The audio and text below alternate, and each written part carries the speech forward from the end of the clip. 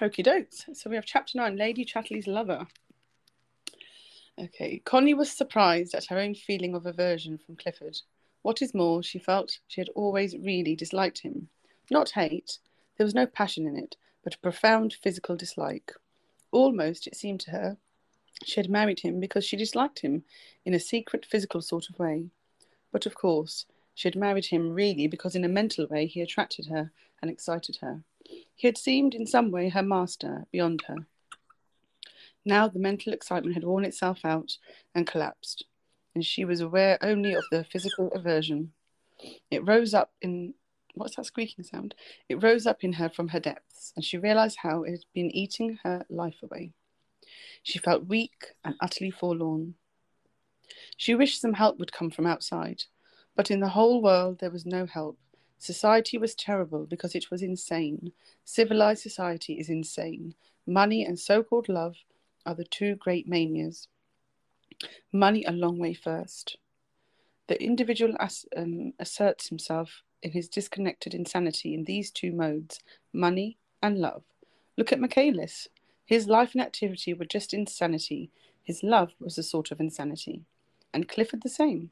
All that talk, all that writing, all that wild struggling to push himself forwards, it was just insanity, and she was getting worse, really maniacal.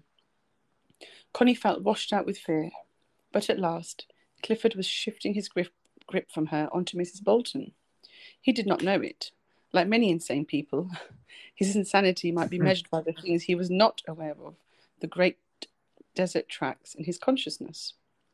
Mrs. Bolton was admirable in many ways, but she had that queer sort of bossiness, endless assertion of her own will, which is one of those signs of insanity in modern women, or in a modern woman. She thought she was utterly subservient and living for others. Clifford fascinated her because he always, or so often, frustrated her will, as if by a finer instinct. He had a finer, subtler will of self-assertion than herself. This was his charm for her. Perhaps that had been the charm too for Connie.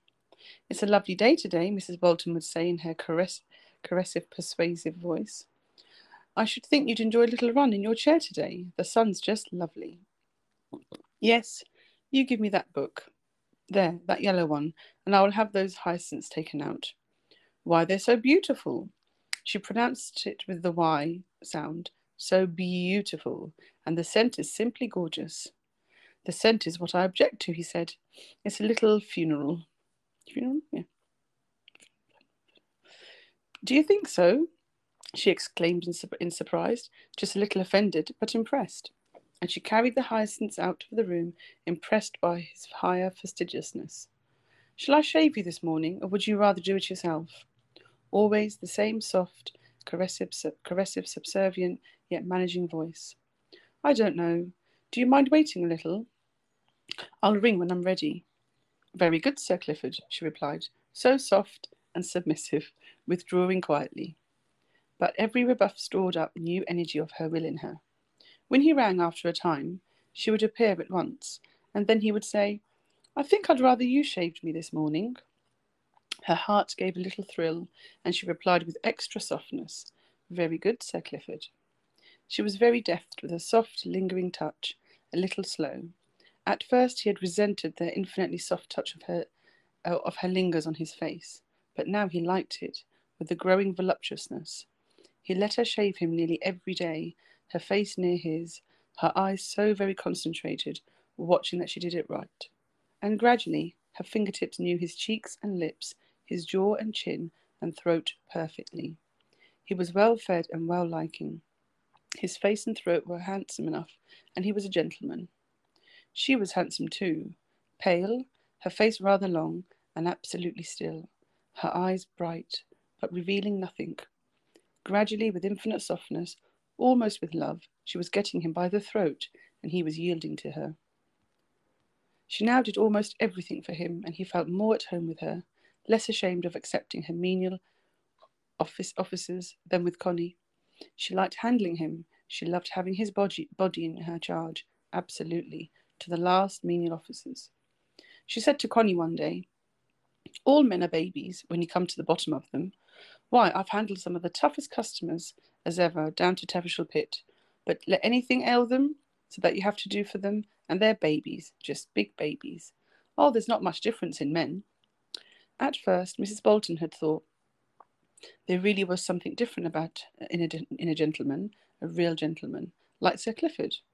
Sir Clifford had got a good start of her, but gradually, as she came to the bottom of him, to use her own term, she found he was like the rest, a baby grown to a man's proportions, but a baby with a queer temper and a fine manner and power in its control, and all sorts of odd knowledge that she had never dreamed of, with which he still could bully her.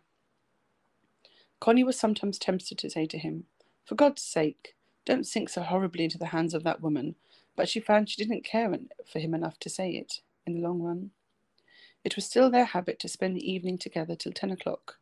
Then they would talk, or read together, or go over his manuscript. But the thrill had gone out of it. She was bored by his manuscripts.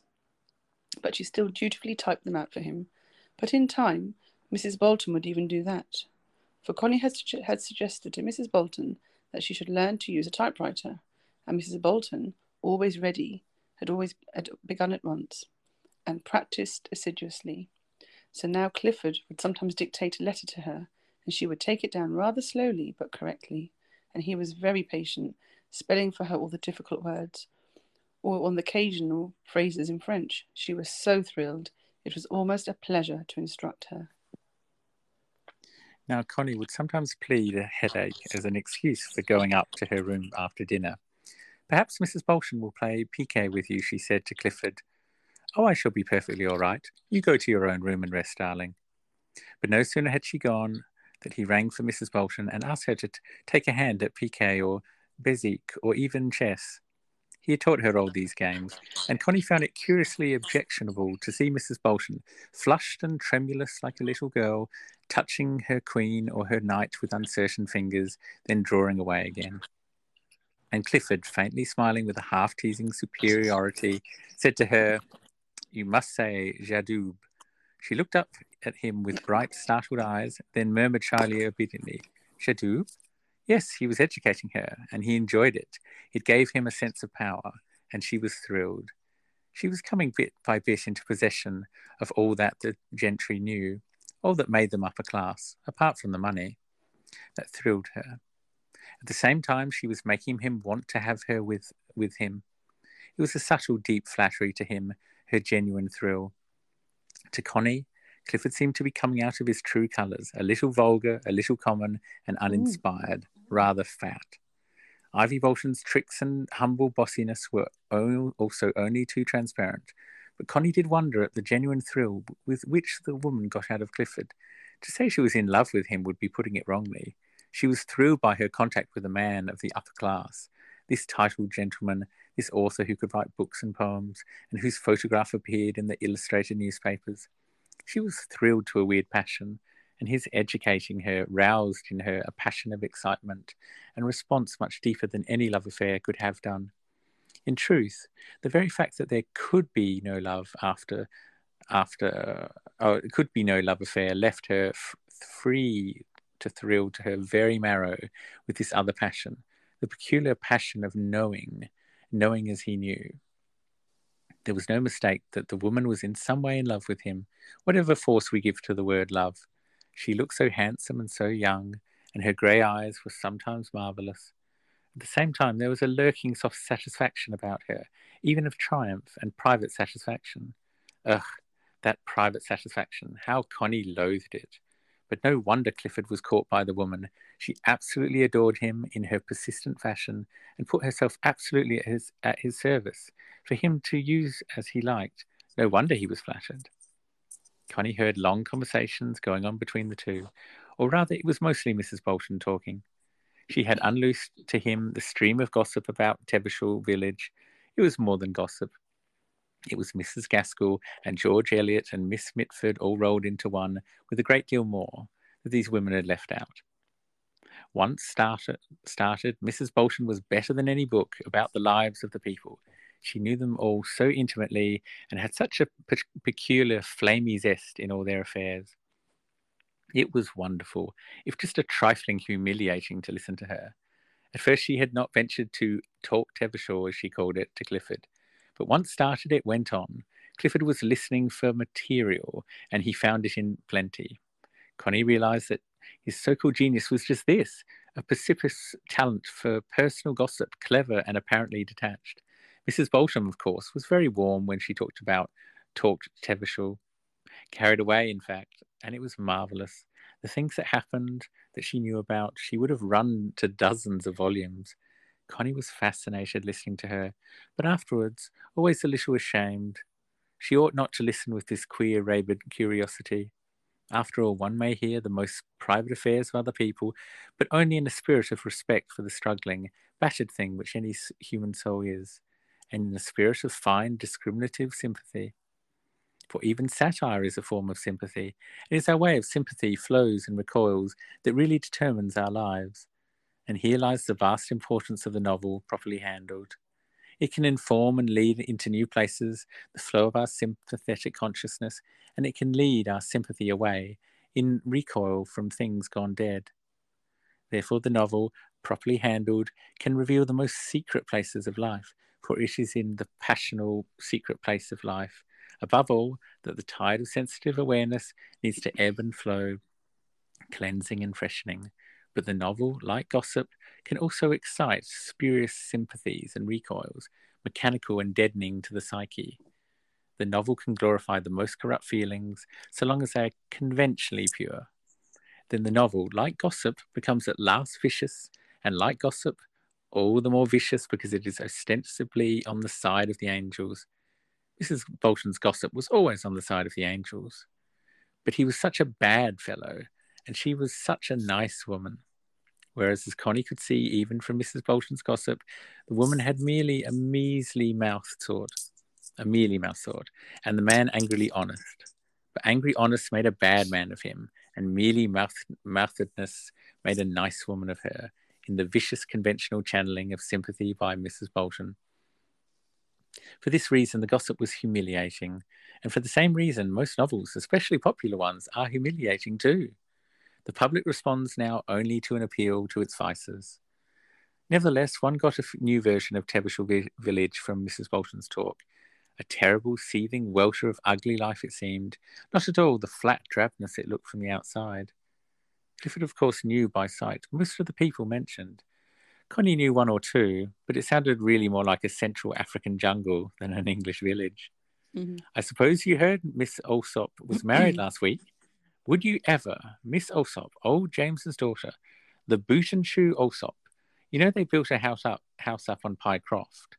The old man died last year from a fall, 83. He was as nimble as a lad. And then he slipped on Bestford Hill, on a slide as the lads had made last winter, and broke his thigh, and that's what finished him, poor old man. It did seem a shame. Well, he left all his money to Tatty, didn't leave the boys a penny. And Tatty, I know, is she's 53 last autumn. And you know they were such chapel people, my word. She taught Sunday school for 30 years till her father died. And then she started carrying on with the fellow from Kinbrook. I don't know if you know him, an oldish fellow with a red nose, rather dandified. Wilcock, as works in Harrison's woodyard. Well, he's 65, if he's a day. Yet you'd have thought they were a pair of young turtle doves to see them arm in arm and kissing at the gate. Yes, and she's sitting on his knee in the bay window of Pycroft Road for anybody to see. And he's got his sons over 40, only lost his wife 2 years ago. If old James Alsop hasn't risen from his grave, it's because there is no rising, for he kept her that strict. Now they're married and gone to live down in Kinbrook. And they say she goes around in her dressing gown from morning to night, a veritable sight. I'm sure it's awful, the way the old ones go on. Why, they're a lot worse than the young, and a sight more disgusting. I lay it down to the pictures myself, but you can't keep them away. I was always saying, go to a good instructive film, but do, for goodness sake, keep away from all those melodramas and love films. Anyhow, keep the children away.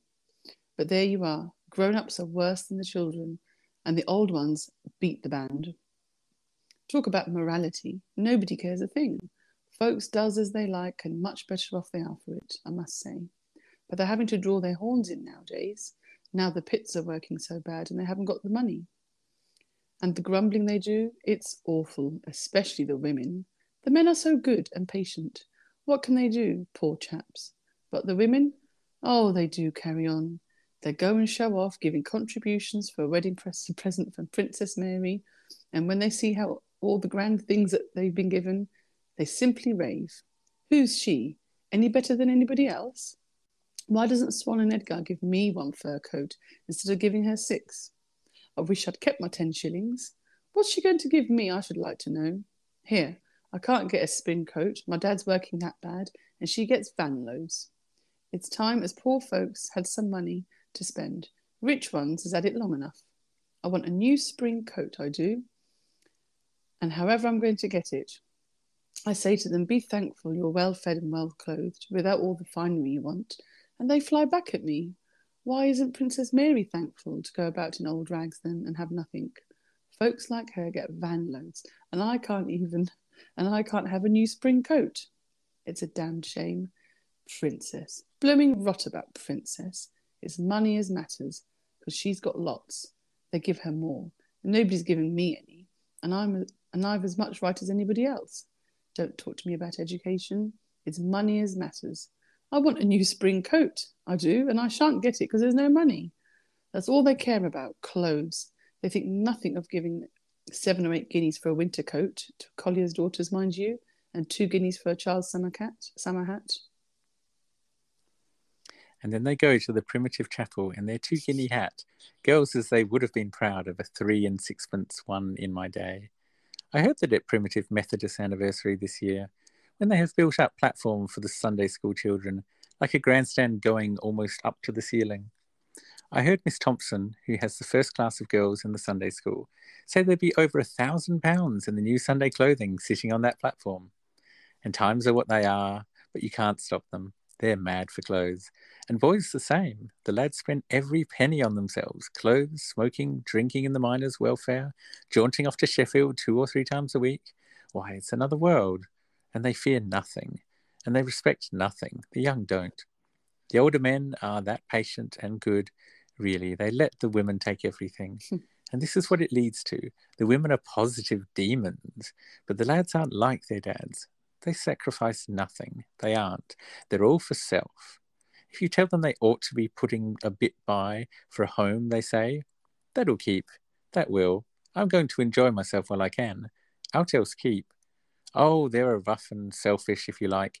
Everything falls on the older men, and it's a bad outlook all round. Clifford began to get a new idea of his own village. The place had always frightened him, but now he thought it was more or less stable. Now, is there much socialism, Bolshevism, amongst the people, he asked. Oh, said Mrs. Bolton, you hear a few loudmouthed ones, but they're mostly women who've gone into debt. The men take no notice. I don't believe you'll ever turn our Tevish men into Reds. They're too decent for that. But the young ones blether sometimes. Not that they care for it really. They only want a bit of money in their pocket to spend at the welfare or go gadding into Sheffield. But that's all they care. When they've got no money, they'll listen to the Reds spouting. But nobody believes in it really. So you think there's no danger? Oh, no. Not if trade was good, there wouldn't be. But if things were bad for a long spell, the young ones might go funny. I tell you, they're selfish, spoilt lot. But I don't see how they'd ever do anything. They aren't ever serious about anything, except showing off on motorbikes and dancing at the Palais de Danse in Sheffield. You can't make them serious. The serious ones up in the evening clothes and go off to Palais to show off before a lot of girls and dance these new Charlestons and whatnot. I'm sure sometimes the bus will be full of young fellows in evening suits, collier lads off to the Palais, let alone those that have gone with their girls in motors or on motorbikes. They don't give a serious thought to a thing, save Doncaster races and the Derby, for that's all they want to bet on in every race, and football. But even football's not what it was, not by a long chalk. It's too much like hard work, they say. Nope, they'd rather be off on motorbikes to Sheffield or Nottingham Sunday afternoons. But what do they do when they get there? Oh, hang around and have tea in some fine tea place like Mikado, and they go to the Palais or the Pictures or the Empire with some girl. The girls are as free as the lads. They just do whatever they like. And what do they do when they haven't the money for these things? They seem to get it somehow. And they begin talking nasty then. But I don't see how you're going to get Bolshevism when all the lads want is money to enjoy themselves, and the girls the same, with fine clothes. They don't care about another thing. They haven't the brains to be socialists. They haven't enough seriousness to take anything really serious, and they never will have. Connie thought how extremely like all the rest of the classes, the lower classes, sounded. Just the same thing over again. Tevershall or Mayfair or Kensington. There's only one class nowadays, money boys. The muddy boy and the money girl. The only difference was how much you'd got and how much you wanted. Under Mrs. Bolton's influence, Clifford began to take a new interest in the mines. He began to feel he belonged. A new sort of self-assertion came into him. After all, he was the real boss in Tevershall. He was really the pits. It was a new sense of power, something he had now shrunk from with dread. Tevershall pits were running thin. There were only two collieries, Tevershall itself and New London. Tevershall had once been a famous mine and had made famous money, but its best days were over. New London was never very rich, and it, in ordinary times, just got along decently. But now times were bad, and it was the pits like New London that got left. There's a lot of Tevershall men left, and gone to Stacks and Gate and Whiteover, said Mrs. Bolton. You've not seen the new works at Stacks Gate. Opened after the war, have you? Said Clifford. Oh, you must go by one day. There's something quite new. Great big chemical works at the pit head. Doesn't look a bit like a colliery. They say they get more money out of the chemical byproducts than out of the coal. I forget what it's called. And the grand new houses for the men, fair mansions, of course. It's brought a lot of riffraff from all over the country. But a lot of Tevershall men got on there and doing well, a lot better than our own men. They say Tevershall's done, finished. Only a question of a few more years and it'll have to shut down. And New London will go first. My word, won't it be funny when there's no Tevershall pit working? It's bad enough during a strike, but my word, if it closes for good, it'll be like the end of the world. Even when I was a girl, it was the best pit in the country, and a man counted himself lucky if he could on here. Oh, there's been some money made in Tevershall, and now the men say it's a sinking ship, and it's time they all got out. Doesn't it sound awful? But of course, there's a lot as'll never go till they have to. They don't like these newfangled mines, such a depth, and all machinery to work them. Some of them simply dreads those iron men, as they call them, those machines for hewing the coal, where the men always did it before. And they say it's wasteful as well. But what goes on in waste is saved in wages, and a lot more. It seems soon there'll be no use for men on the face of the earth. It'll be all machines. But they say that's what folks said when they had to give up the old stocking frames. I can remember one or two. But my word, the more machines, the more people, that's what it looks like. They say you can't get the same chemicals out of Tevershall coal as you can out of Stacks Gate. And that's funny. They're not 3 miles apart, but they say so. But everybody says it's a shame something can't get started to keep the men going a bit better and employ the girls. All the girls traipsing off to Sheffield every day. My word, it would be something to talk about if Tevershall collieries took a new lease of life. After everybody saying they're finished and a sinking ship, and the men ought to leave them like rats leave a sinking ship. But folks talk so much. Of course there was a boom during the war, when Sir Geoffrey made a trust of himself and got the money safe forever somehow. So they say. But they say even the masters and the owners don't get much out of it now. You can hardly believe it, can you? Why, I always thought the pits would go on forever and ever. Who'd have thought when I was a girl? But New England shut down. So is Colwick Wood, yes. But it's fair hunting to go through that copy and see Colwick Wood standing there deserted among the trees, and bushes growing up all over the pit head, and the lines red rusty. It's like death itself, a dead colliery. Why, whatever should we do if Tevershall shut down? It doesn't bear thinking of. Always that throng it's been, except at strikes, and even then the fan wheels didn't stand, even when they fetched the ponies up. I'm sure it's a funny world. You don't know where you are from year to year. You really don't. It was Mrs. Bolton's talk that really put a new fight into Clifford. His income, as she pointed out to him, was secure from his father's trust, even though it was not large. The pits did not really concern him. It was another world he wanted to capture, the world of literature and fame, the popular world, not the working world. Now he realized the distinction between popular success and working success, the populace of pleasure and the populace of work. He, as a private individual, had been catering with his stories for the populace of pleasure, and he had caught on. But beneath the populace of pleasure lay the populace of work, grim, grimy, and rather terrible. They too had to have their providers, and it was a much grimier business providing for the populace of work than for the populace of pleasure. While he was doing his stories and getting on in the world, Tevishal was going to the wall. He now realized that the bitch goddess of success had two main appetites, one for flattery, adulation, stroking and tickling, such as writers and artists gave her, but the other a grimmer appetite for meat and bones. And the meat and bones for the bitch goddess were provided by the men who made money in the industry.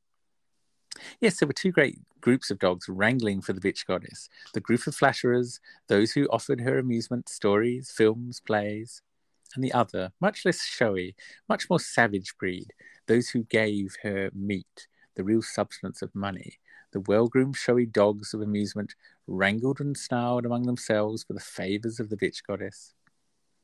But it was nothing to the silent fight to the death that went on among the indispensables, the bone bringers. But under Mrs. Bolton's influence, Clifford was tempted to enter this other fight, to capture the bitch goddess by brute means of industrial production. Somehow he got his pecker up. In one way, Mrs. Bolton made a man of him, as Connie never did. Connie kept him apart and made him sensitive and conscious of himself and his own states. Mrs. Bolton made him aware only of the outside things. Inwardly, he began to go soft as pulp, but outwardly, he began to be effective. He even roused himself to go to the mines once more. When he was there, he went down in a tub, and in a tub he was hauled out into the workings. Things he had learned before the war, and seemed utterly to have forgotten, now came back to him.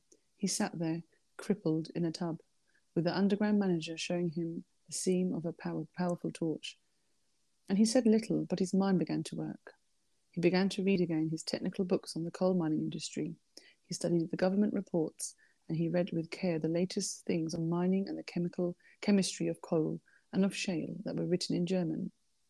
Of course, the most valuable discoveries were kept secret as far as possible, but once you started a sort of research in the field of coal mining, a study of methods and means, a study of byproducts and the chemical possibilities of coal, it was astounding, the ingenuity and the almost uncanny cleverness of the modern technical mind, as if really the devil himself had lent fiend's wits to the technical scientists of industry. It was far more interesting than art, than literature. Poor, emotional, half-witted stuff was this technical science of industry.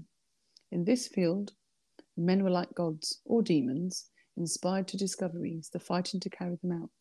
In this activity, men were beyond mental age calculable. But Clifford knew that when it did come to the emotional and the human life, those self-made men were of a mental age of about 13, feeble boys. The discrepancy was enormous and appalling. But let that be. Let man slide down to general idiocy in the emotional and human mind. Clifford did not care. Let all that go hang. He was interested in the technicalities of modern coal mining and in pulling Tevishal out of the hole. He went down to the pit day after day. He studied. He put the general manager, the overhead manager, and the underground manager and the engineer through a mill that they had never dreamed of. Power. He felt a new sense of power flowing through him. Power over all these men, over the hundreds and hundreds of colliers. He was finding out, and he was getting things into his grip. And he seemed verily to be reborn. Now, life came into him. He had been gradually dying with Connie, in the isolated private life of the artist and the conscious being. Now let all that go. Let it sleep. He simply felt life rush into him, out of the coal, out of the pit. The very stale air of the colliery was better than oxygen to him. It gave him a sense of power. Power. He was doing something, and he was going to do something. He was going to win. To win. Not as he had won with his stories, mere publicity amid a whole sapping of energy and malice, but a man's victory. At first he thought the solution lay in electricity, convert the coal into electric power. Then a new idea came. The Germans invented a new locomotive engine with a self-feeder that did not need a fireman, and it was to be fed with a new fuel that burnt in small quantities with a great heat, under particular conditions. The idea of a new concentrated fuel that burnt with a hard slowness and a fierce heat was what attracted Clifford. There must be some sort of external stimulus of burning of such fuel, not merely air supply. He began to experiment and got a clever young fellow who would prove brilliant in chemistry to help him. And he felt triumphant. He had at last got out of himself. He had fulfilled his lifelong secret yearning to get out of himself. Art had not done it for him. Art had only made it worse. But now he had done it. He was not aware how much Mrs. Bolton was behind him. He did not know how much he depended on her. But for all that, it was evident that when he was with her, his voice dropped to an easy rhythm of intimacy, almost a trifle vulgar. With Connie, he was a little stiff. He felt he owed her everything, and he showed her the utmost respect and consideration, so long as she gave him mere outward respect. But it was obvious he had a secret dread of her. The new Achilles in Hint had a heel, and in this heel the woman like Connie, his wife, could lame him fatally. He went in a certain half-subservient dread of her, and was extremely nice to her. But his voice was a little tense when he spoke to her, and he began to be silent whenever she was present. Only when he was alone with Mrs. Bolton did he really feel a lord and a master, and his voice ran on with her almost as easily and garrulously as her own could run, and he let her shave him or sponge all over his body as if he were a child, really as if he were a child.